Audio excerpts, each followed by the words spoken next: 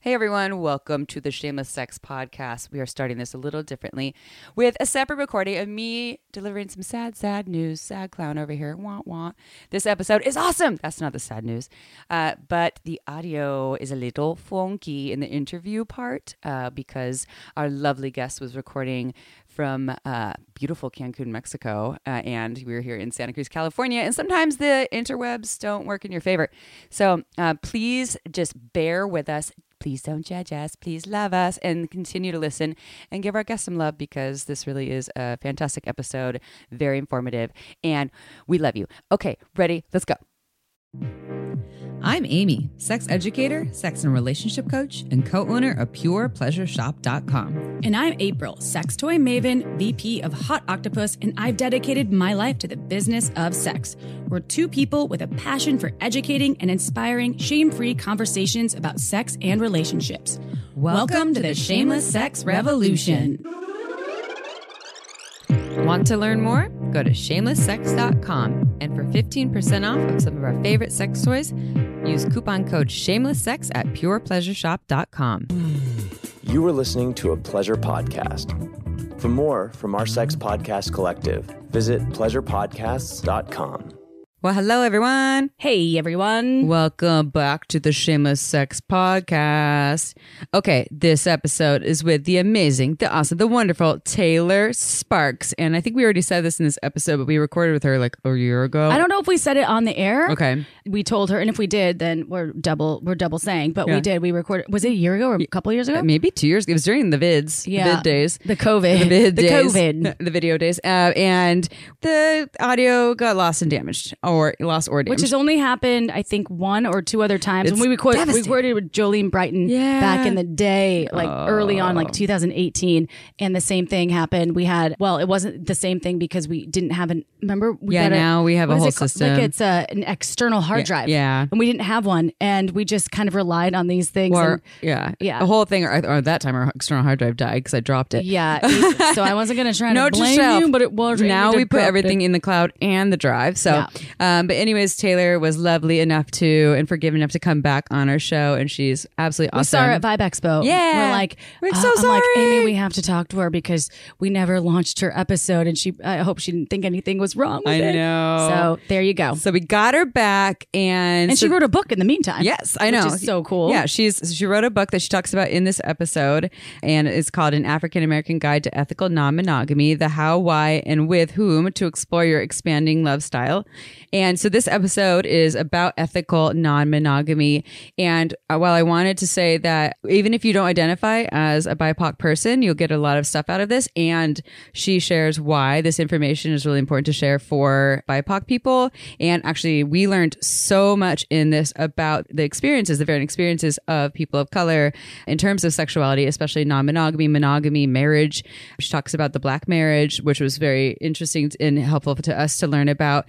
And because, we only know what we know. And we were going to feature this episode in March. And then we were like, oh, wait, it is Black History Month. And she talks a lot about, as I said, about the history of BIPOC people and in terms of relationships and marriage, as I already said this, but like this is a really important time to feature this. So we bumped it up. I almost lost my shit in the episode. Like, I was like, don't cry. Please don't cry. Because she went into some historical information that we've yes, seen. The trigger warning. The trigger warning for sure, because I just get really emotional and angry and sad about the history of not only the United States, but what people of color have had to endure and go through, especially those that are like related to what she's talking about, which is like the monogamy and ethical monogamy and ethical non-monogamy, and but long-term and short-term partnerships. Yeah. And I don't want to get too far into it because I want everyone to listen to the episode. So no matter who you are as a human being, this episode is fucking badass. Yeah. And Taylor is awesome. And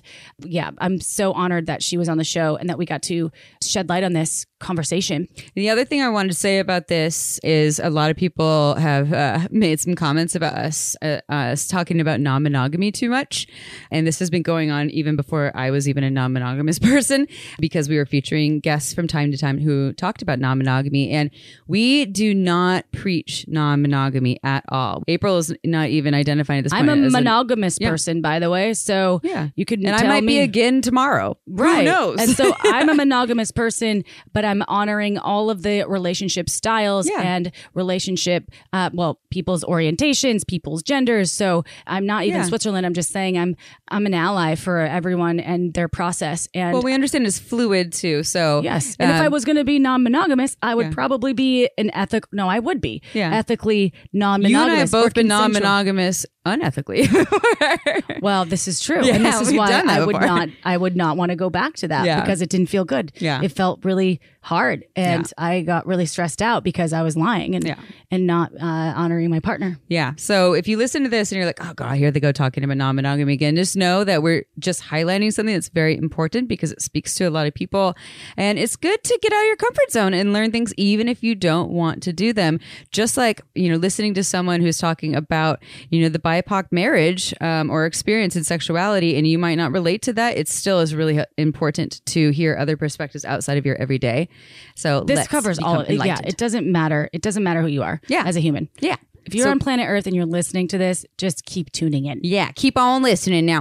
All right, Chip, I have a question for you. What? Do you want to go to a beautiful place with a bunch of wonderful, lovely women who are open-minded, are all there for the same reason? They're in paradise, and they are there to make community, make new best friends, learn about sex, talk about sex, be open about sexuality, leave feeling more alive, connect to their bodies, more sensual, more sexual, and like you have a whole bunch of new best friends. Is it paradise? Yes, it is in paradise. It's in Tulum. Oh, then yes, because Tulum's one of my favorite places on the entire planet, and I've been all over the fucking world. And we are going. I can't wait to go. To Tulum, Mexico. This is April 24th through 29th, 2024. This is Shameless Sex's second retreat for women or female identified folks. And we are going there for 5 nights to do all these lovely things. Like we said, workshops, all the fun things. And the last retreat we did in Costa Rica, OMG, people left there so charged up. It's still spinning. It's still like spinning in a good way. Yeah. Meaning people are activated with love and they're supporting each other. And that was a beautiful retreat. That was in November. This is April 24th to the 29th. Go to shamelesssex.com, y'all. Yes. Check it out. Come join us in paradise in Tulum. We'd love to see you. And also we have a scholarship spot available. You can find information at the same place, shamelesssex.com. You sign up, your information is for someone who is experiencing financial hardship. It is at a significantly discounted rate. So we hope to spend lovely close time with you in Tulum. Come play with us. Only one of those left. Okay. One thing I want to bring up is that we've been getting amazing responses from our Amazon wish list. And thank you for all of those that have sent us presents. It means so much to us. And it's so exciting. We're trying to make our sound better, our Instagram life better, our video quality. And it's sometimes difficult for us to afford all the things. And it's expensive. So we have some, we received some love. We're actually using one of the gifts right now from someone. This is our new sound box. Thank you for the sound box. We had to start over once because we ran out of space. Wrong SD card. We're getting used to it. That's our fault. It's our fault. Not anyone. New SD card. Yes. We'll put that on our list too. Damn it. No, anyways. I already bought it. But we were like, we need it. If you look at the list, you might see some other things like pairs of sunglasses that we want to use for a photo shoot, things like that. So, but otherwise, or lighting to make our lighting better. Lighting. Our lighting's hard. Yeah. So to go find out more information, go to the show notes. There's a link there, and you can go and send us gifts. Can you look on Amazon? I was looking the other day. Can you just find it on Amazon? I tried. I think if you try Shameless Sex Podcast, you might come up, but I had a hard time. So I would just go to our show notes to find it. Got it. All right, everyone, you ready for a sex question? If legend barks at the squirrel, just ignore it and keep going. I like Here we go. My wife and I have not been intimate since the birth of our first child, who is now 1. It's a struggle to even get a hug from her. We tried to focus on only her for now, but that unraveled, and she says she doesn't feel comfortable in her body and she doesn't know how she can be who she was before pregnancy, sexually. I know I can't do a whole lot to change her perception of herself, but I try to make her feel sexy through compliments, etc. What can I do or suggest she try to make her feel more comfortable in her own body again? I think that a lot of people can identify with all sides of this question, whether it is your wife or yourself being frustrated or disconnected. And this is really common. And April and I have not birthed babies, but we have a lot of friends who have. We have a lot of educators who've been on our show that have talked about this, whether it is sex during, before, after pregnancy, raising children, and what sex can look like during that. Well, it's not really a phase, but how do you keep your sex life alive after you have children in your world? And yes, I like how you said at the end that you can't make her, or kind of in the middle, like, right, that you can't do a whole lot to change her perception of herself. You're already trying to do little things like saying nice compliments to her, which is great. Don't stop doing that. And you can't convince her to love herself. We just did an episode, I think it was last week, right? With 2 weeks ago from this episode, it's coming with Dr. Tara. And she talks about body neutrality as opposed to like body positivity, learn to love your body. Body neutrality is more like, I might not love certain aspects of my body or feel super sexy or whatever that is, but I'm at least grateful that it functions in the way that I want it to, or I can find things about it that I'm really grateful for. Again, you can't convince her like, hey, wifey, how about you try body neutrality today? But, instead that would be her own journey. And I think sharing as many positive feedback pieces, compliments that you can, but not just about like, hey, baby looks so sexy today, but also things that don't have to do with sex, right? Or her body. It can also just be the way that she is being in the world. She's a great friend. She's a great partner. She is a great dog mom. I'm not sure. And another thing that came to mind for me, and I know, April, you have some thoughts on this, especially because I know that you've shared on past podcasts, which about being in your body and not wanting to get on top and not feeling super sexy. But something that came to mind for me when I read this was, what if you helped her to appreciate all these parts of her body and then in her mind, it wasn't leading to sex, right? Like, what if one day you just wanted to give her a foot massage, maybe kiss the tops of her feet, tell her how beautiful and soft her feet are in your hands, and you just love making her feel so good and seeing her feeling so good. And then you just left it at that. And then another time you were doing that with her calves and maybe her knees and then maybe her hands and her arms and these other parts, and then her neck and her back, and then eventually her pussy and her crack, but like, what if it was this like titrating, is that the right word? But you're building up away, like you're moving from other non-erogenous zones to erogenous zones and reminding her that you're just happy to be with those parts of her body and that they're beautiful. Or like her stomach, right? Like that might be a big part of her, especially her lower belly, or like if there's any sort of scars or what's the word I'm looking for? Stretch marks, these parts that she might not really love. Like maybe put your hand on there and she's like, what are you doing? But maybe you put your hand on there and she starts to do that. Just say, no, I love this part of you. But it's not tied to sex.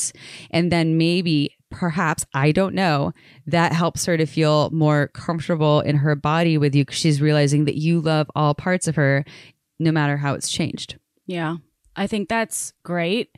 And I also want to say, as great as I think that is, from my experience with my friends that have had babies, it is up to them when they want to go through the sexual pieces of their after baby bodies, after their baby sexuality. Mm-hmm. And I don't want to sit here and tell anyone that I think that will work, because it may and it may not. And some people just have body changes that they can't figure out how to get back to that old self that they were pre-baby. They can, but they can't figure it out. And that is up to them. But I think that's the problem. Like, but trying you can to do get all back. of those things. And that's what I'm saying. But they have to want to get to the new point. Yeah. And not to get back, but like to get to the point of them wanting to be touched, them wanting to, because birth is like a whole traumatic thing for the body, and traumatic in a good way. It's a beautiful thing, but it's a universal explosion in one human. Ooh, right? I like that universal explosion. It is. That's what I always look at. It's like the Big Bang, but in one person. Yeah. So it's like your body may or may not ever go back to what it was. And I love what you said about the things that you could do to honor your partner that you had a child with. And I think that that is a start. But I'm just going to say, from what I know, sometimes it can take a lot more time than people want to admit. And sometimes it's the opposite. Sometimes people are way more sexual after a child, and they're way more turned on. It just depends on the person. this is one that we should do, 25 podcasts on in the future because we're going to be here for a long time, because neither of us have had children and we both are women, but we haven't gone through that. I just know and you have wonderfully close friends that have had babies. Yeah. And they've talked to us. They'll sometimes text us both together, be like, dude, what the fuck? I'm pretty sure none of so if I have 10 friends that had a baby and I have more than that. I'm pretty sure 9 out of those people, 9 out of 10 did not want to have sex for a long period of time. For sometimes a year, sometimes longer. Their bodies are repairing, Same. but also they're in mom mode, right? Like, so they have the mom hat on and it is a role and it's not a very sexy one. With your hormones changing, sometimes you don't even have the capacity to think about sex. Yeah. And sometimes my friends are like, I just want him to get the fuck away from me. So and I I'm think, like, but I think what I'm going with here is not, you're not trying to convince her to fuck you. Right. You're trying to help with this long process and you don't know how long that will be. Help her to feel, because if it's quite frustrating to be with a partner who's like, I'm hideous, I'm so fat, I'm so ugly, and you're like, I think you're so hot. Yeah. And I get when that partner is going through that process of like their own dislike for their body or their own insecurities, but on the other partner's side, it's really hard to be in that place where you're like, no, I think you're beautiful, but you just can't hear that. And it's not like, but I can't convince you to. And then someone's like, you're lying. And you're like, no, I'm serious. No. I think you're beautiful. Like if I were to touch, at least for me, right? Like if someone were to touch a part of my body, like let's say like my lower belly, and I'm like, whoa, what are you doing? Which I've had those feelings before. Like, why are you touching that?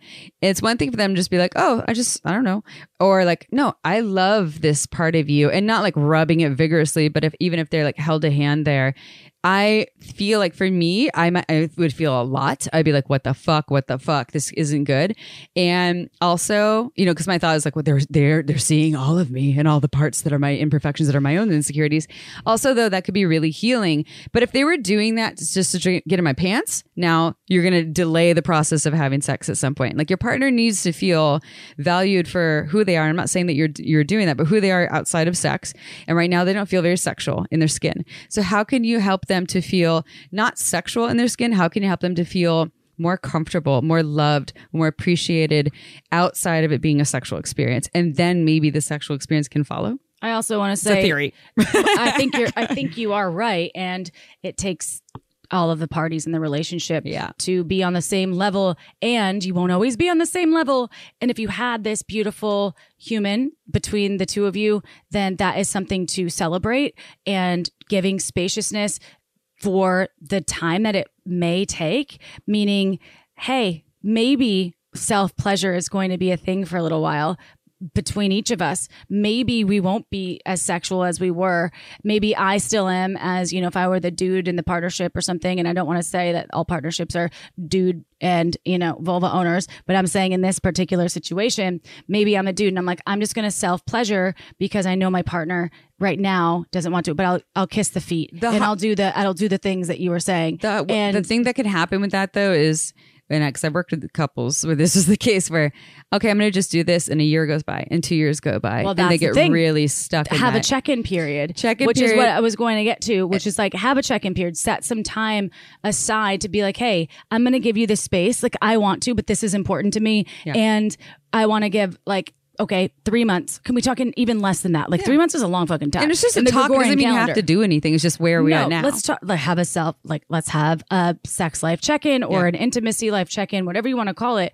Communicating with the person that you're in a partnership with is the most important thing. And sometimes it's hard because everyone's on different paths or different frequencies or different timing with work, and with if your partner's at home or you're at home with the kid and your partner's at work again, or your partner's at home with the child and you're at work, you're going to be on a lot of different frequencies. So you have to have this communication check-in. And this is a long-winded way of saying we have a book that you can also buy that talks about how to do this in a way that is super helpful, and that could be helpful for anyone, even if you don't have children, or if you have multiple children, or if you're in a relationship that you've been in for a long time, or you're in a new relationship. You can get Shameless Sex, and we're there to help anyone that has relationship discrepancies and things that they want to work on. So go scope out Shameless Sex. You can get it on our website. Go to shamelesssex.com.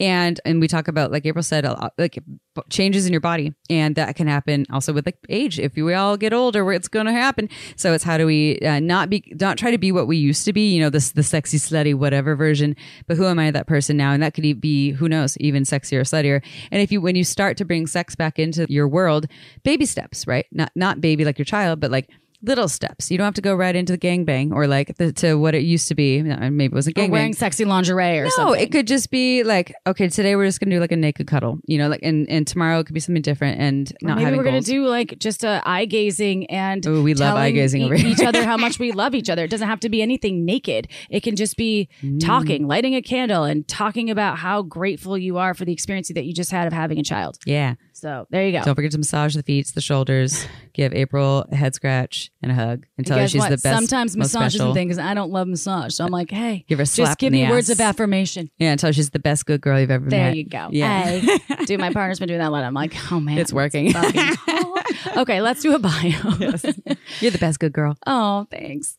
Taylor Sparks is an author, erotic educator, and sex goddess, and a dedicated coach specializing in ethical non-monogamy and intimate relationships. With a fervent commitment to empowering individuals, Taylor has an extensive knowledge as a certified expert in holistic aromatherapy and human behavior, and has launched the largest BIPOC-owned online organic intimacy shop, organiclovin.com.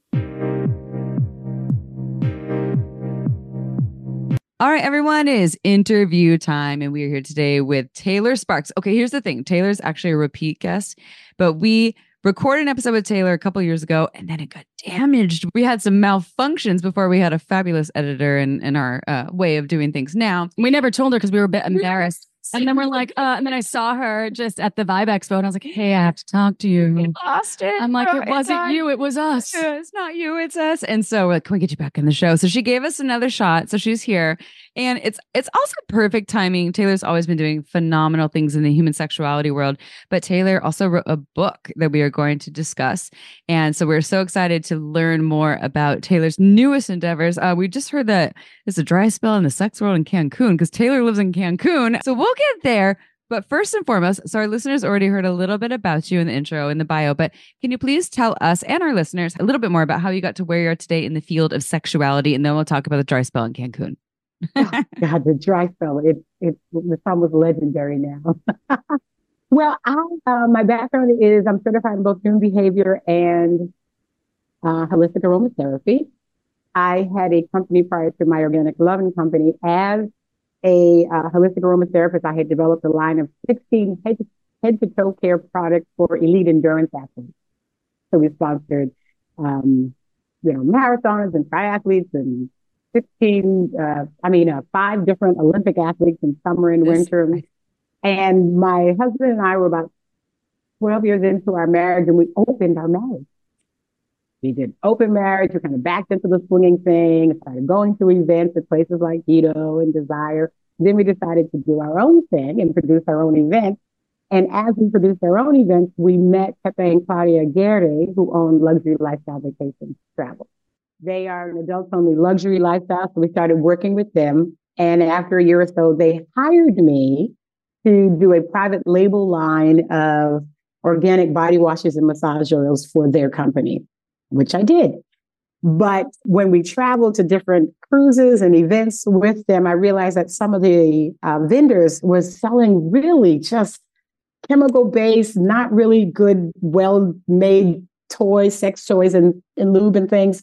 So when we launched their product, we realized we had no place to sell it because they had a travel agency and I had a skincare for athletes company. So with a little bit of love, support, and money from them, I launched Organic Lovin', starting with their 4 products. And Now we have, I'm no longer a manufacturer, a reseller now. So now I sell over 1,400 different products representing over 250 brands. And we sell worldwide. We sold to 48 countries last year. Nice. We ship worldwide. So I started doing that and traveling to the different events. But I realized that the best way to talk to adults is really through humor. So prior to my first company, I used to do corporate training for almost 10 years in the area of communication, negotiations, conflict resolution, customer service. And so I started developing seminars based on and around the products. So the first seminar, which is still my most popular, How to Make Good Pussy Better, which is one based on sexual health and wellness and explaining the benefits of using organic intimate body products for both men and women. Some of the sex toys are actually sexual health and wellness based, like our favorite toy, the Pulse by Hot Octopus. Oh, thank you, Taylor. Well, it was started as a wellness product before it turned into a toy. So educating people on that. So now I have several seminars, not only on relationships, but as well as on sexual health and wellness, spanking, and the sort. So I've been in the ethical non-monogamous community like 16 years. We started as open, back into the swinging, and then I kind of transitioned into polyamory and kink. And he was like, "We're doing what now? What are we doing now?" He's still like, "No, it's gonna be good. I'm gonna have a boyfriend. I'm gonna have a dom. No, wait, I am a dom. Yeah, I'm a dom. Yeah, I'm a dom. I'm a unicorn now. I don't know." Yeah. So I've just been, well, no, I know I'm not a unicorn because I was married. You got to be single and bisexual. Okay, there you go. I realized I wasn't bisexual because I realized that eating pussy was kind of like licking a dolphin, and I was getting. So I haven't tried licking pussy, but like the blowhole of the dolphin or something. Just like April identifies as a dolphin. She has dolphin skin, by which is funny because we've never hooked up. But everyone thinks that we have. I know people only tell me that I do, but I don't know. But I'm a non-monogamous, very straight person who is I identify as painfully straight. Because I'm like, it'd be so cool if I was into the pussy, but I'm really not that into it. It would be so much fun, and I tried enough times to realize that, no, this is not it for me. Yeah. Different strokes for different folks, literally. So that's kind of how I ended up 16 years into this community and traveling, I think, and haven't gone back up since 2019 was my biggest year. I presented at 11 different events, most outside of the country. So I present my seminars not only in the U.S., Canada, Mexico, Jamaica, Europe, South America. I've been just everywhere, having fun. How about you? Something about pussy. The thing about you, I've known you for quite a while from my Fun Factory days, and you're always such a joyous kind of light everywhere. The room that you step into, the space, whenever I speak with you face to face, or even exchanges. I've been on your show, your podcast, The Sisters of Sexuality. That was like a long time ago. And you need to come back because we need to talk about your book. Oh, I love it. And I was so excited to hear that you wrote this book because you have been in the ethical non-monogamy route for a long time. Yeah. Before people even referred to it, I think, as E&M or C&M, right? The consensual non-monogamy. I was saying this to very smart humans just the other day, and two dudes, they both looked at me like, "What are you talking about?" I was like, "Yes, I'm talking about C&M." They're like, "What the fuck are you talking about?" I was like, "Oh, consensual non-monogamy, also known as ethical non-monogamy." Like you have no CBT, and it was just cognitive behavioral therapy, but they think it's cock and ball torture. Love that. I'm like, only we would all know that, or kinky people. Yes. Behavior.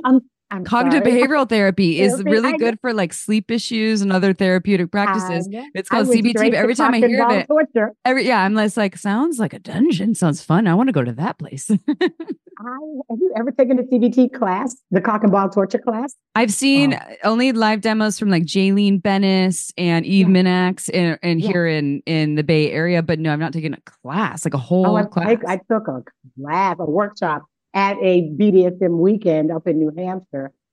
Oh, New Hampshire, so white. It was. And there was a single guy running around. He's like, "Are you taking that class? Can I be your like bottom. I'm like, bring that dick on. Let's do this. Let me torture that dick. Oh, I did. I mean, I only saw that from the sexual health lens in my sex ed certification during this SAR, which I had to watch some cock and ball torture videos. And I was like, I don't have testicles, but holy shit, that looks really hard for me. Like, oh, and I know. There's no shame. I was just like, oh, it was like, I felt like bad. What were they doing to the balls? What were they doing? They were kicking them. Like they were too hot, like very fucking hot, like model looking ladies. And he was in a full leather mask and they were just consensual. He's wanted this. Yeah. I mean, I assume they showed us the video. I didn't get any of the backlog. There were a bunch of these different things. And they just went up and just like kicked him in the balls as hard as they could, time and time again. And I was like, all right. Oh, I just don't like seeing people in pain because that's just my journey. Right. But I appreciate that people you got to kick some balls? No, well, for me, I thought this was even better because I was up close and personal. I took 2 chopsticks and you put the balls between the chopsticks. And then you put little rubber bands on the ends of the 2 chopsticks. And then you twist. Oh. And then you let go. Like noodles. And then you could just like a spinner. Oh my god. What was the reaction when you did that? He was in pain and that made me so happy. Because he was the chopsticks don't get stuck on the legs. No, you make him spread his spread your legs. You pull them up. You got to pull them up away from your legs. Okay, got it. I'm just getting a visual. Got it. I like that. Okay, it's like a sake bomb, but way different. Very different. Different kind of high. Okay, so I love talking to you, Taylor. Okay. So and thank you though for your kind words. I really appreciate that, honey. I mean, you're just a gorgeous, amazing human, and I'm so happy that you're on the show, and that other people actually get to enjoy and hear you on the show. So let's talk about this journey. So this journey with ethical non-monogamy. How do you personally define ethical non-monogamy, and what really steered you in this direction? Well, defining it, of course, ethical is always the operative word. Are you being you're not just communicating honestly about the things you want, need, and desire, but are you authentic about your needs, wants, and desires when you communicate? But ethical is really the operative word to be able to say, I want to be free. I consider ethical non-monogamy a type of freedom, but ethically free, because everyone needs to do what's best for themselves with regard to their relationship. We started the journey. We went to hedonism with a non-swinger group. I didn't know about swingers. I just knew we had not been away on vacation together in 7 years without the children. And I'm like, we're going. I had heard about it. I couldn't afford it in the past. We were in the money, so to speak, if you will. I'm like, let's go. He did not want to go. I told him I was going to leave his ass right there in Fuquay Arena, North Carolina with them children, because I was going with or without him. So we went. And the first people we meet, of course, are swingers. And I'm like, how could you do that? Wait, why are you doing it? I was like, who are you doing it with? Where are you doing it? All of this was, and we were asking all these questions where I was as nosy as hell. And then we decided that swinging was not something that we wanted to do. But when we were back home, we talked about it. And then I decided to look up something about open relationships, which were different than swinging relationships. And I found an article written from the husband's perspective. And his wife had a higher libido than his. And so I gave it to my husband. I'm like, you should look at this, read this, and let's discuss it. So he did. And then he was like, so what are you saying? Because he was afraid I was trying to trap him in some kind of way. I'm like, I think we should open our relationship. And we decided to do everything separately and not together. We did everything because we were both traveling for work. I was doing the corporate training then and he was in sales. And so we made our list of boundaries, which I think we had 172 boundaries on our list. 172? That's really? That's awesome. No, I'm just, but like a big list. We couldn't even have sex with anybody in the whole state of North Carolina. Oh, I mean, like the whole state was off. Like nobody in the state of North Carolina, no friends, no family members, like in-laws, no hotel staff. I mean, the list was so long, no spending the night, no emotionally getting involved. By the end of it all, I think the only thing on the list was like no animals and no children. I mean, You were full on. You're like, well, we tried all those things and those don't really apply anymore. So. It doesn't matter at the end of the day because people set up boundaries mostly to either A, control their partner, or B, to protect the relationship. And what you really end up discovering is that you don't need to protect your relationship because no one can steal someone that doesn't want to go. And you cannot make someone stay that is ready to leave. There's absolutely nothing you can do. So, and then controlling your partner, it doesn't work out well for the partner or yourself because I don't want to fleece a grown ass adult. These are our boundaries. If we need to change them, we can discuss that. But to have to control your partner, it just not only does it make you more insecure because you feel this need to control them. And if you don't think your partner has control, then maybe you should not be non-monogamous. Yeah, and it's not for everyone.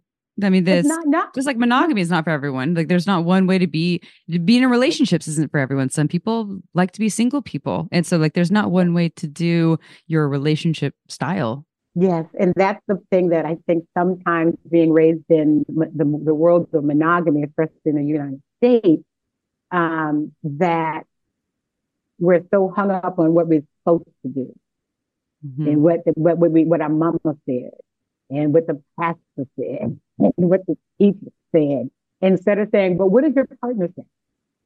Because literally it's between you and your partner.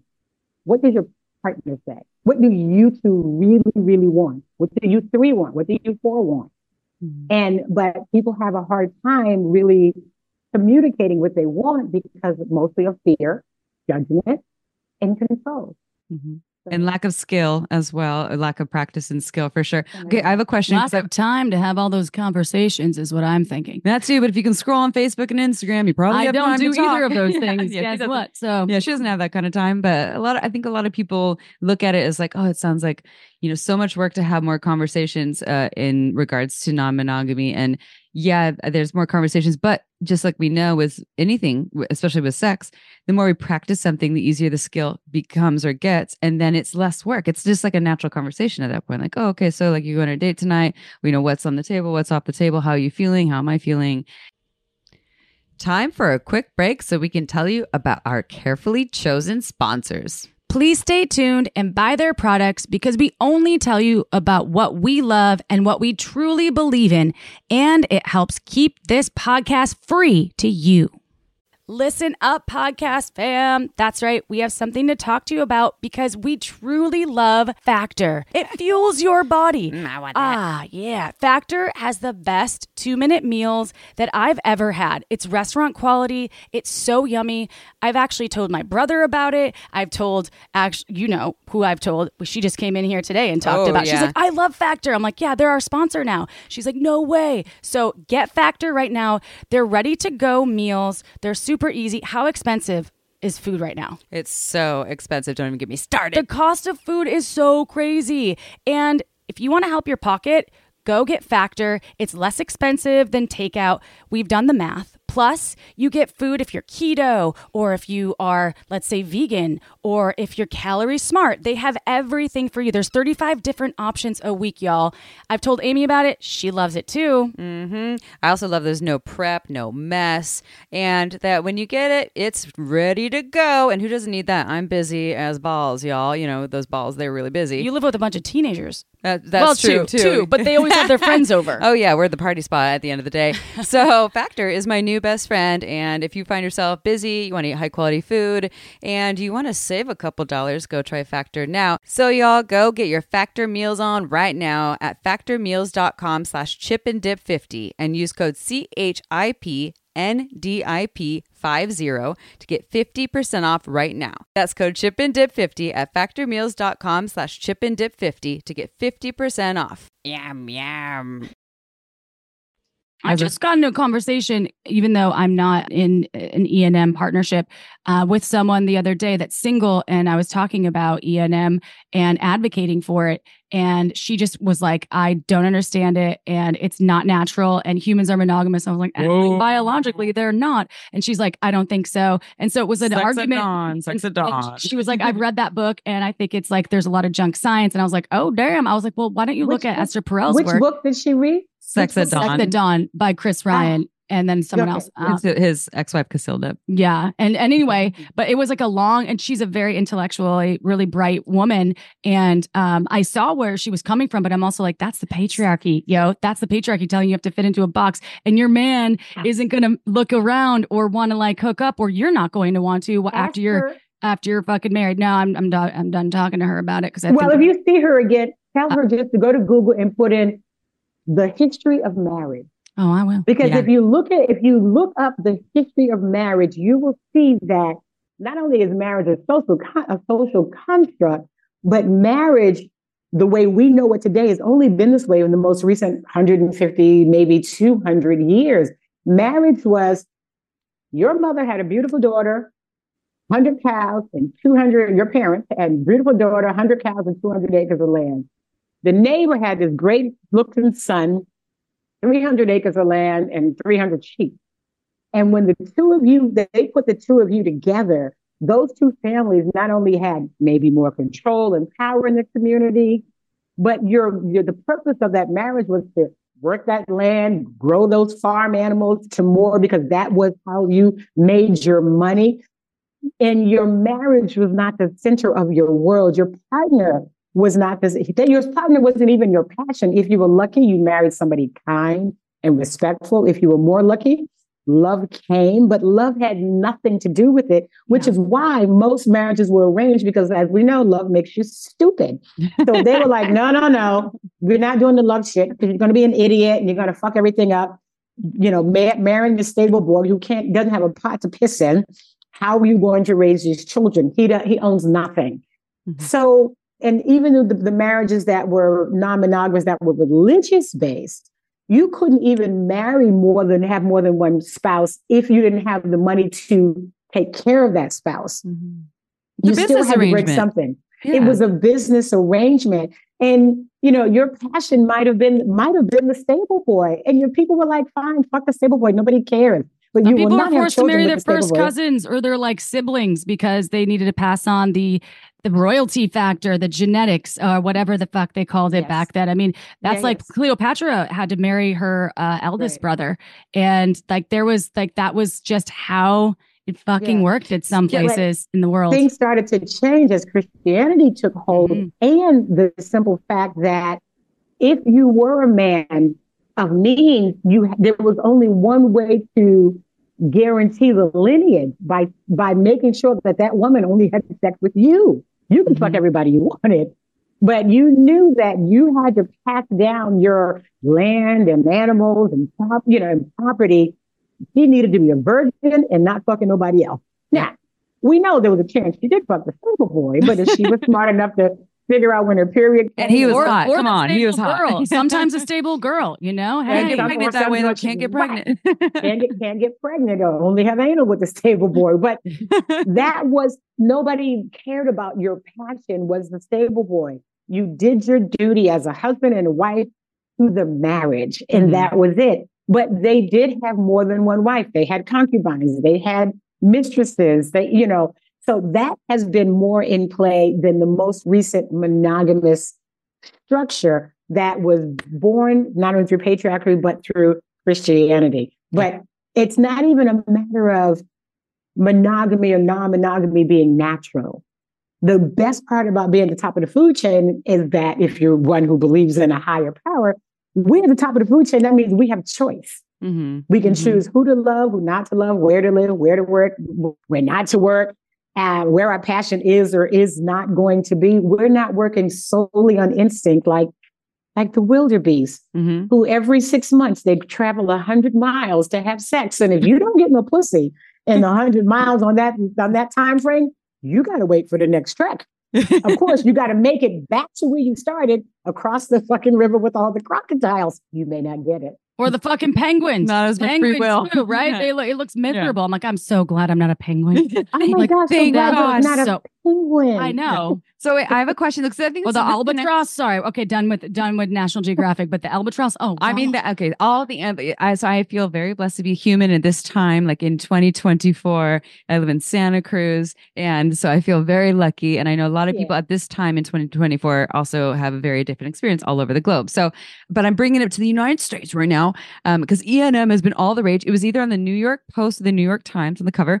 I think the Post or New Yorker, sorry, and even The View talked about it. Did you see the clip? I did not, because I'm down here in Mexico. Okay. So I only watch on YouTube. American TV. We'll send it to you. I only watch on YouTube. I didn't actually watch it live, but I watched it because I heard mixed reviews. Some people were like, "Oh my god, they were painting non-monogamy to be like a shit show," and then some people were like, "Oh, well, Whoopi Goldberg seemed pretty supportive." But in the beginning, so that I'll reenact it a little bit, not like reenacted just like the words. So Whoopi Goldberg's announcing, she was like, "Okay, so ethical non-monogamy." She was like, "This ethical," makes this like weird shame face. Like, what the fuck does that even mean? How could it be ethical? And then the other 3 to 4 women are all sharing their feedback about it. And it's all very negative. One's like, why would you need that? I don't even have time to fuck my husband. Or no, one person was saying, actually, honestly, that could be kind of nice because sometimes I don't want to, they don't say fuck, but like I would like a break so someone else could take care of this, but I just don't want to know about it. Someone else was like, I already don't even have a sex drive, so why would I even want that in my life? It was all just very shameful. Very shameful. Yeah. Yeah. And then Whoopi at the you end, don't have a sex drive, your husband shouldn't have one either, right? But Whoopi at the end was pro. I thought it was cool. What she said at the end, because they were like, well, my friends, all these other women, my friends, and she's like, because you're just like, y'all need to get new friends or hang out with other people. What's that? The How View. long ago was this? Like 2 weeks. It was recently. 2 weeks ago. I sent her my book, you know. You did? Oh, well, she might read it. I mean, she was, at the end, she was sent somewhat it supportive. a few months ago. I wonder if that's what kicked off the conversation, but she's like, we don't need to bring her around. We'll just talk about it. Yeah, because so they're all like, well, my community. She's like, this happens all over. It's not just like little bubbles where people are non-monogamous. It's in all the communities, and y'all need to branch out to new friends. She got my book. She got That's hopefully. I sent her my book. I'm telling you, we're giving you credit. This is what kicked off that conversation. I just wasn't big enough to be brought on the show to talk about. Well, Whoopi, we would like to have credit over here for Taylor Sparks because that's true. Because it's true. I'm taking it. You need a cult following like Taylor Swift, like the Swifties. You need the Sparksies. Yeah, I'm a Sparksy. I'm a Sparksy. I'm on the Sparksy train. Okay, so so you didn't know about this conversation. We'll send it to you later. We'll send it to you. It's about 7 minutes long, and someone sent it to us. But yeah. So let's talk about your book, though. So you wrote a new book. It's an African American guide to ethical non-monogamy: the how, why, and where. With and where, how, why, and with whom, not where, to explore. I just wanted to add a where in there. Your expanding love style. It could be where too, right? Hey, maybe she's like in I Cancun. do put some resources in there for the where. I did. Oh, perfect. In the back, there's a resource section in the back about where you could do these things. Oh, perfect. Because that's actually a big question we get. Like, how do I find the people where? Okay, but first off, I want to ask you, what are you seeing in the differences between cultural approaches and experiences E&M? Because this is an African American guide to ethical non-monogamy. So what are you seeing from your perspective? So having not only just experienced ethical non-monogamy in the U.S., as I mentioned, I travel all over the world, so meeting people from Europe and South America and yada, yada, yada. And I have discovered that for African Americans in particular, because of our history through slavery and that whole epigenetic trauma that has passed through, our approach to relationships as a whole is totally different than white Americans, than European Americans, than Latinos. And they don't really notice that our approach is different because they don't really have to, so to speak. So when I'm at the resorts, and I'm just going to use swinging as an example, you could be in the middle of a pool party where people are having sex and open sex, even if it's just blowjob. I find that African Americans will start a little something, and then they will take it to privacy. Very rarely do they stay amongst the crowd and have sex, even though everybody else is having sex openly. It's just, and part of it is because of that, being around white folks and doing that kind of thing is kind of stuck back here and not wanting to be exposed, not wanting to have the sexual stereotypes that are put upon us. We're the only race that has sex sexual stereotypes that started in slavery and it still exists to this day. So, and we don't even sometimes realize we're doing it. We just kind of get this ick feeling, and it's like, yeah, let's take this to someplace more private. And even if it's an interracial couple, I sometimes find that if it's a Black guy with a white woman, he may be out for a while, and then he'll also go to take it, to more private. Is that everybody know? But I find it more often than not. Mm-hmm. And there's a group of brothers called the Goodfellas. They are a group of men who do hot wifing events, and they do it so interracial hot wifing events where the husband brings the woman to have sex with men. But these men are all Black for the Goodfellas. They expanded over to Europe, and they even have Black men from Europe join their group during this whole weekend takeover with the Spicy Mac. They realized that during the pool party, which is, I don't know if you've ever been to Cap d'Agde in the south of France. Mm-mm. No, but I want to. Oh my God. It's the most debaucherous shit you've ever seen. But you're going to love it. None of those guys had ever actually had sex like outside, like with the sun on their back. Oh, they were all like, let's go to the room. And the women were like, why? We're fucking here in the bed. Like, they were like, we need to take, that's enough now. We need to take it to the room. They were like, and it was such a cultural shock for the guys to actually just be having sex like that in public, open with the sun on their back, And so, and this was just a few years, like 2019, 2018. I mean, they've gotten used to it now, but when they first did it, they were shocked. So there is a bit of a change. That's so insane that what gets ingrained in us because of lineal trauma, right? The trauma that it makes sense, right? That trauma that has existed for a long fucking time. Yeah. And do you think that that's going to change? Do you think that we can change that with more because of like your book, for instance, if folks read this and are resonating with this message, because it resonates with me, because I'm like, fuck that. That's not fair. Like if they want to do it outside, people should, even though if they feel shame because of they don't even know it's not theirs or judgment. They're like, wait, this isn't even mine. This is from my ancestors. And right. So It can change because epigenetics, so you have your DNA, right? Your DNA structure does not change, but epigenetics is it shows, what's the best way to say it, how the genes are expressed, right? So easy way to say is like when you were developing in your mom's womb, and at some point as the cells all decided to develop, and they were like, okay, what color are her eyes going to be? Are they going to be brown or are they going to be blue? And the genes were like, the DNA expressed the eye color a certain way, right? So epigenetically, you have the environment and then you have your DNA, and it just talks about how those genes are expressed. So it could be the same thing with, you could have heart disease or cancer in the family. And they've done this scientific test even on twins, identical twins. How come identical twins who have the same genes, why is it that one got cancer and the other one did not? Because one lived in this part of the world where environmentally, she, wouldn't smoke, she ate a lot of pork, she didn't exercise, all of these things that showed that it turned on that cancer gene in her and not in, let's say, her sister or her sister. It was going to be an identical gene, would have to be the same gender. So, but because it's epigenetic and because it only expresses how it turns on and off, you can reverse that. You can turn it off. So not only, it's not just trauma that's passed down, it's also good things that are passed through epigenetically. It's not just trauma.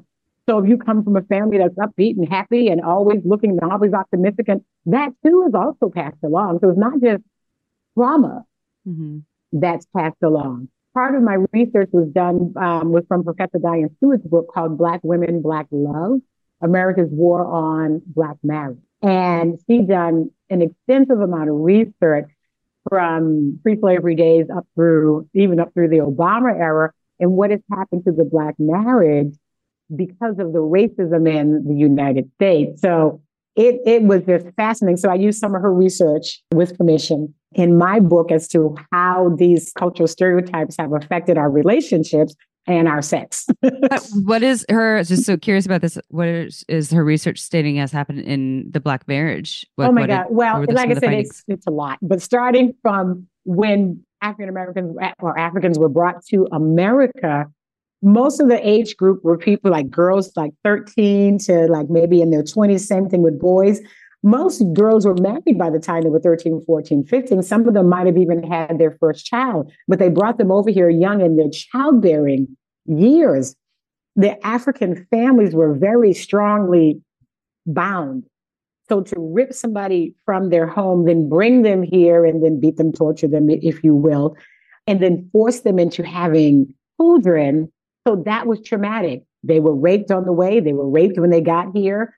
They were forced to marry. We were not allowed to marry, right? But they were forced to partner and birth children with some man that was just selected from them. So she talked about how that not only went on for 400 years. So one of the examples did you ever see 12 Years a Slave? Yes. Yeah. Yes. So I use the example of Lupita Nyong'o's character, right? Who the white master, she picked more cotton than anybody else. You could see that he loved her, but he was so distraught to the fact that he loved her that he just brutalized and raped her and beat her because by law, he should not love her because by law, she was an animal and not a woman, right? And then the other character, the woman who was married to her white master, who had children, she went over and had tea with him. Remember, she went to get soap from him. So think about they both were slaves or enslaved. They both were slaves. How would Lupita Nyong'o tell her children if she had bore children from this white man, how she would need to survive slavery? What would she pass down to them, not only epigenetically, right, but by mouth, what you have to do to survive this, to be an adult, to live.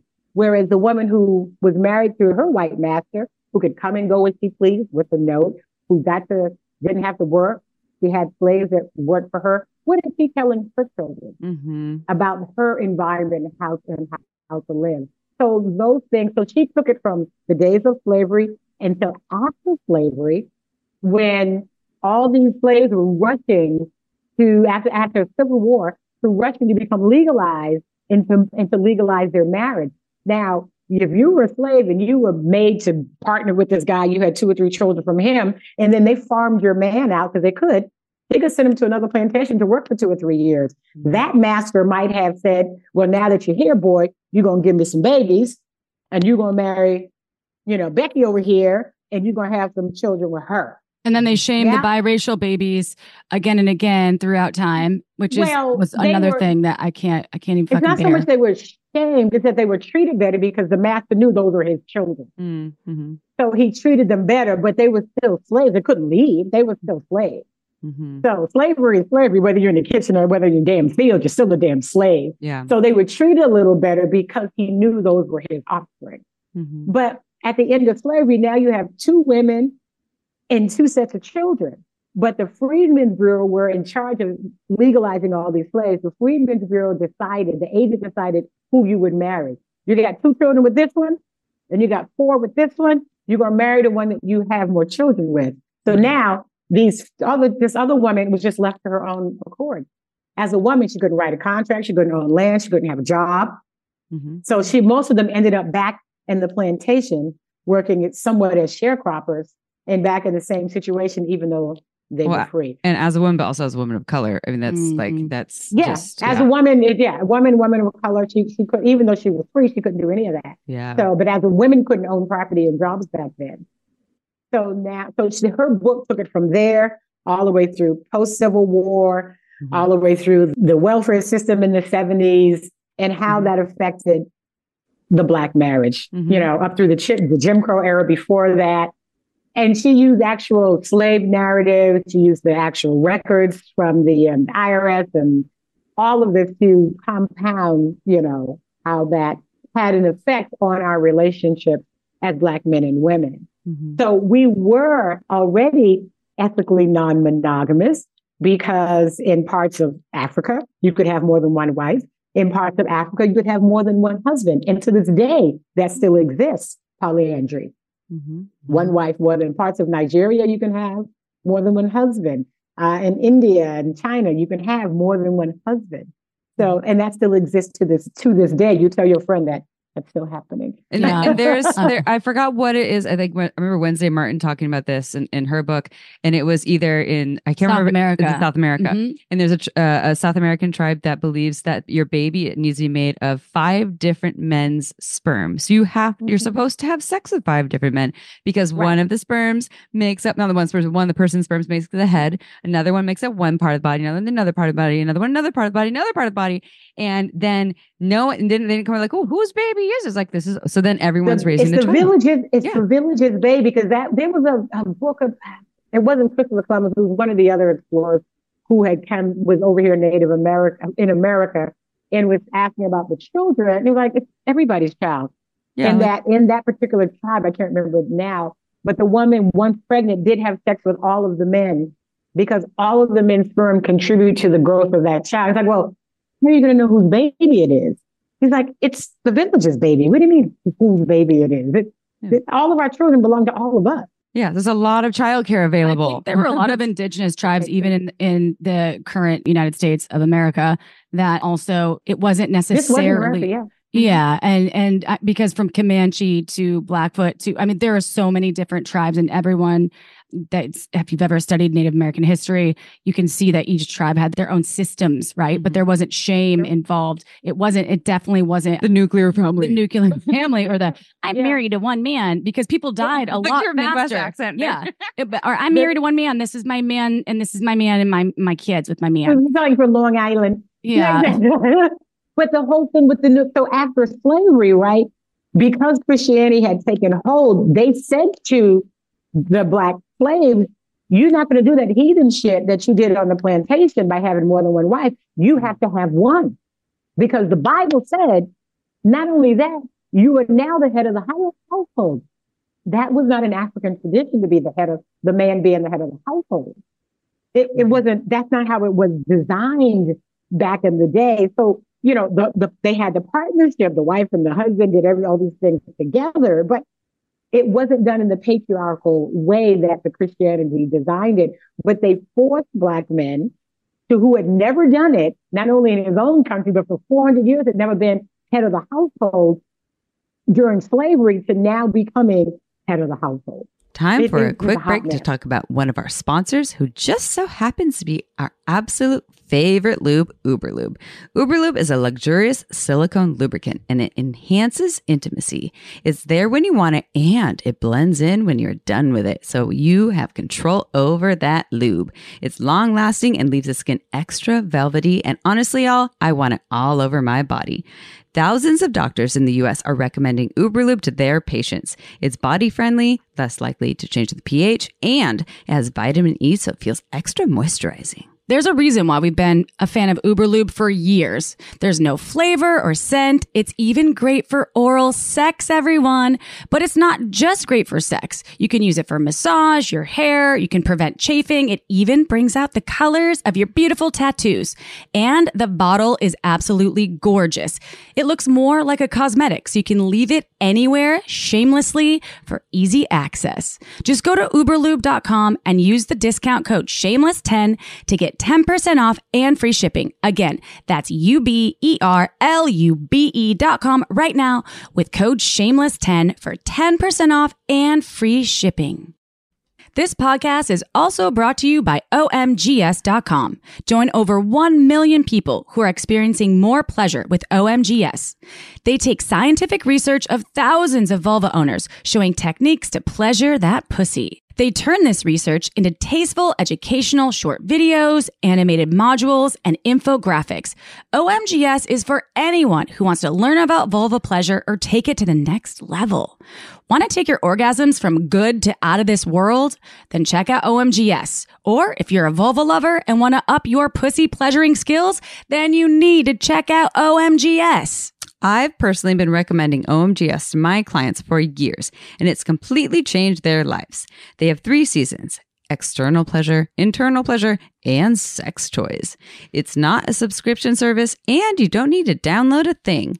OMGS also makes a fabulous gift, and your purchase supports more pleasure research.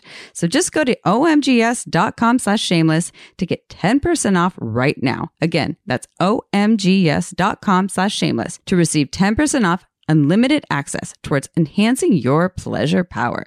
The link is in the episode's description. So I have a feeling because I haven't read your book yet. I would love to read your book, but we didn't have time to get one. We didn't have time to get one. Yes, I know. I'm going to send you one. But I haven't. So this is my guess, but this is also a question. Your book is bringing, so we're in 2024. It's bringing, many years, decades, even like historical, like hundreds of years, and maybe beyond hundreds of years of history into the now and how to be a person of color and be ethically non-monogamous. Is that what kind of like what the book is geared towards?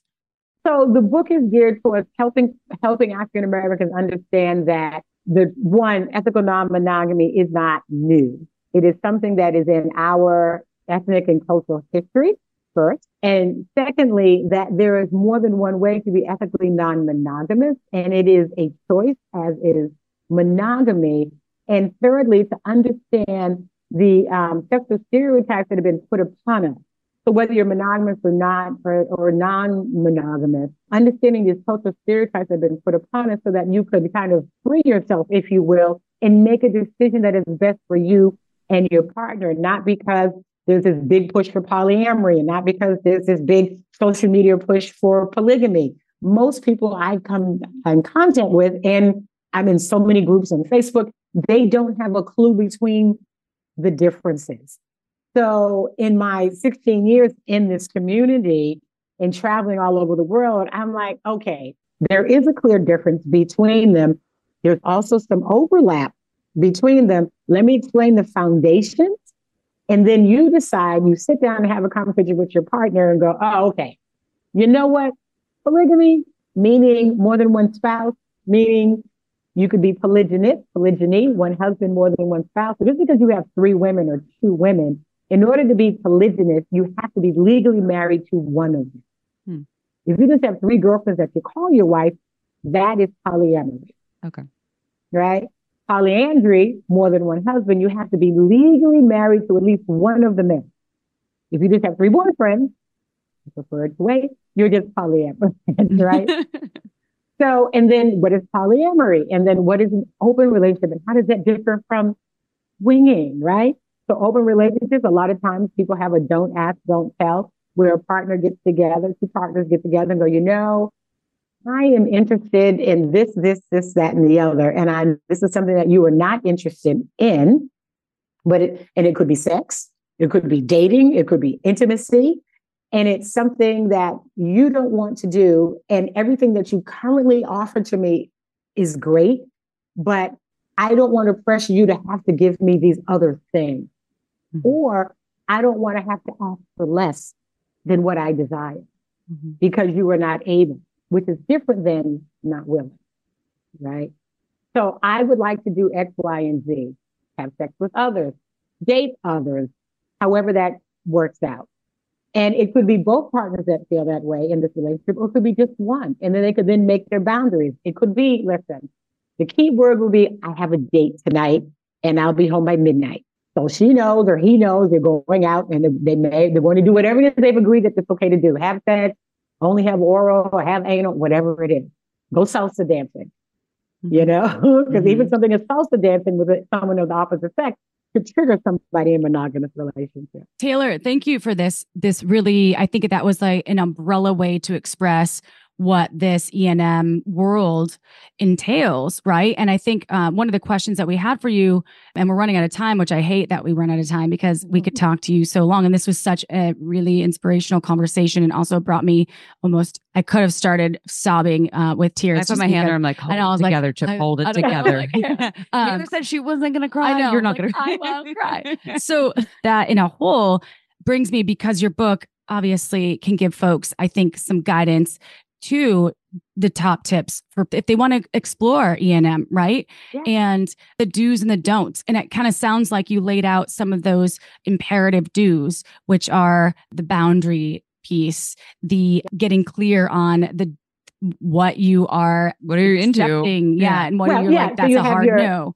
Right. Right. So the difference between honest communication and authentic communication is about setting boundaries, not borders, right? Because as Esther Perel says, humans love to cross borders, but borders are fun. Yeah, borders are hard, like the cement walls that boat will kind of go through in a canal, whereas you want boundaries which are more fluid, like the shoreline, meaning that you want your partner to make the right decision at the time that they need to, that they believe is best for them. Mm-hmm. I'm talking about sort of boundaries, communication, as well as even abuse in ethical non-monogamy, like people who cheat. And you were like, why would somebody cheat? Because they're cheaters, right? Which that's unethical. Humans out there, that's unethical.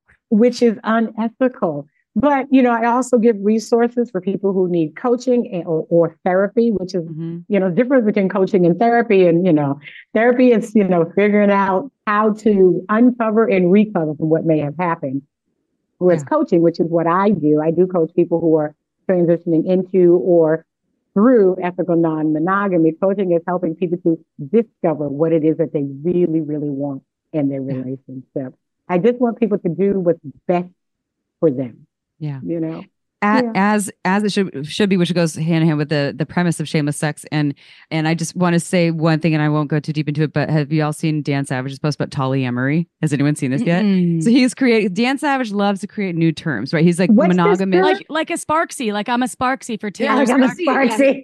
But he created polyamory as a new term. And it's not don't ask, don't tell. And it's not polyamory. It's I'm tolerating knowing that you're fucking someone else, and I'm going to just allow it, even though I might not like it. And I'm saying this to people because we're talking about cheating. I love him. Cheating and polyamory and don't ask, don't tell are very common. In fact, more common than full-on monogamy, as far as I know, in terms of the stats. And then you add non-monogamy to it. So people are like, it's not natural. Cheating is a great example of how it is. So there you go. And also, but that sounds like polyamory sounds like you were just creating the perfect environment for insecurity. You were just going to make somebody more, because I don't want anyone that's tolerating shit from me or me.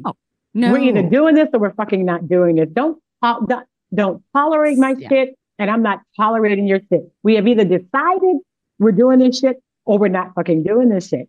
But tolerating some people are really, they're just like, I don't want to know. And I want to but I want to stay because they're surviving. Sometimes they're surviving their relationship. You had presidents in the so Bill Clinton. Okay, let's just talk about Bill Clinton, Hillary. There was some polyamory going on there. Hillary knew. Yeah. Hillary knew. But polyamory is it's and you're still sticking with it. But that's an open relationship. Yes, but you're tolerating. You're actually, it's not ethical in that, like the way you've agreed to it. Yeah. Because if you're tolerating it, you've agreed. If you've agreed, it's an open relationship. So it's like a passive agreement is what he's talking about. And as opposed to what you're talking about, which sounds way fucking better, is like, let's actually talk about embrace and not tolerate, meaning like hard conversations. Because if you don't have the hard conversations, you leave no room for growth. Yeah. Exactly. And then we just stay in this marriage till we're 80 and we die, and then we're just tolerating. Which is monogamy. Why do people choose these things, right? Why do they choose to tolerate it? And that's the thing, and not have the conversations. There's fear of loss, fear of rejection, and absolutely, it's survival. Limited resources. Exactly. Yeah. And sometimes they may not have any other options, which I want to honor those folks out there that may be like, I'm in one of these relationships where I'm fearful. I don't know if I can get out. I don't know what will happen. I don't think I can. So I'm honoring them, but not dishonoring other variations of being in relationships, like honoring all of them. Having the conversation doesn't mean you have to leave. And this is the thing about monogamy. As soon as one or two things don't line up or we're not aligned, we throw the whole baby out with the bathwater. What I'm suggesting to people is like, have the hard conversation. Come to some fucking agreement. Even if that agreement is, I'm tolerating it, but I fucking know. And these are the boundaries that I'm asking. You don't have to leave. You can say, listen, I'm sex life and shit. I won't fuck you no more. I'm going to fuck somebody else. Are we clear? Okay, fine. I'll always wear condoms. And if I decide not to wear condoms, I'll let you know. so that you can then decide, because I had a partner like that. I was in an open triad. He was married and I became the girlfriend and I knew her and her and I were not a thing. We were parallel. And we were like, listen, fuck who you want. We don't give a shit. Wear a fucking condom. Because we were all tested, so he didn't have to wear a condom with us. But he met a new girl, NRE set in, new relationship energy. It was hot. He was fucking her. About a month then, he was like, I don't use condoms with her anymore. He was like, I came to you. I'm telling you, her and I are going to get tested, and I'm not using condoms with her anymore. So what are the options? Leave, don't have sex with me anymore, or make him wear a condom and have sex with me. Mm-hmm. Yeah. We have options. We don't have to always throw everything out. You can keep the things that are good in your relationship that you are aligned with and only stop participating in the things that you were not aligned in, but you don't have to throw away a whole relationship. Mm-hmm. And if you want to get married, then you make sure you hit them with the prenup. But I'm saying, anyone out there contemplating, just do it, okay? Don't feel bad about it. Protect yourself. Or we have to end the show because I can see April's doing the pee dance over here. I can see she's doing the wiggle over here. She's like, oh my God. Wiggle. I'm also just excited I'm excited. Okay. Yeah, no, she's going to go pee and we're going to hang out with Taylor off air for a couple minutes. And you guess what we're talking about? We didn't talk about the dry spell in Cancun, but we'll talk about that off air because we might be seeing Taylor on the east coast of Mexico. Taylor, we want to know more about where people can go find Organic Lovin', how they can work with you, how they can find your book, how they can find you, how they can buy your book, all the things. Please tell us. Yeah. So you can find me on my website, Organic Lovin', that's LOVEN.com, and all social media under the same. The book is available, An African American Guide to Ethical Non-Monogamy, which anyone can read because the cultural chapters are only just a few chapters and everything else is aligned with anyone of any color or culture. That book is available on Amazon, Barnes & Noble, and everywhere books are sold, as well as Kindle. And if all works out well, the audiobook will be available by the end of this year or by the fall. And to work with me also on myorganiclovin.com, I am accepting new clients for coaching. So if you're interested in you just want to talk to somebody about how do we do this thing? How do I even talk to my partner? So you don't have to be partner. You can be an individual. I am coaching people on ethical non-monogamy coaching, going through it, getting stuck in it. Mm-hmm. Love it. Oh, I adore you. Mm-hmm. This was such a great conversation. Really, Taylor, thank you so much. Thank you. There's so many things I want to say, and I can't wait to see you again, hopefully in Cancun, because we will be there so close. Well, Tulum, but Cancun. We have to fly into Cancun. And then we very well may have a guest sex educator here named Taylor. We're going to talk about it. And to all of our listeners out there, yes, go ahead, look at shamelesssex.com because we are doing a retreat in Tulum in April 2024.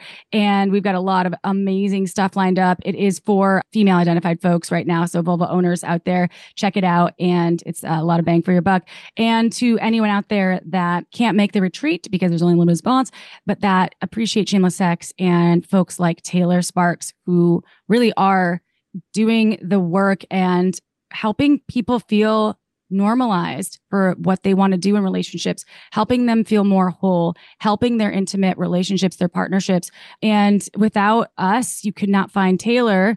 And without Taylor, we would not be Shameless Sex. So go ahead and rate us on iTunes, Spotify. You don't have to write a long review. You can just give us a couple of stars.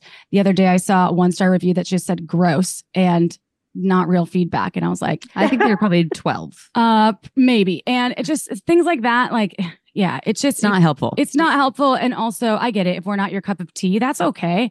But just take a deep breath. But take a deep breath. And that's okay. There's a lot of other podcasts out there. And Taylor does have a podcast too. And it's called Sisters of Sexuality that you can check out. It's been around for quite a long time. So check out Taylor's work. And yeah, if you haven't bought the Shameless Sex book yet, I'm not mad at you. I will spank you with it though next time I see you. So go ahead and buy Shameless Sex, the book, anywhere books are sold, also the Audible version. And we will see you next Tuesday, y'all. If you're not on YouTube, I'm giving you not a fuck you, but a high five. Ciao for now.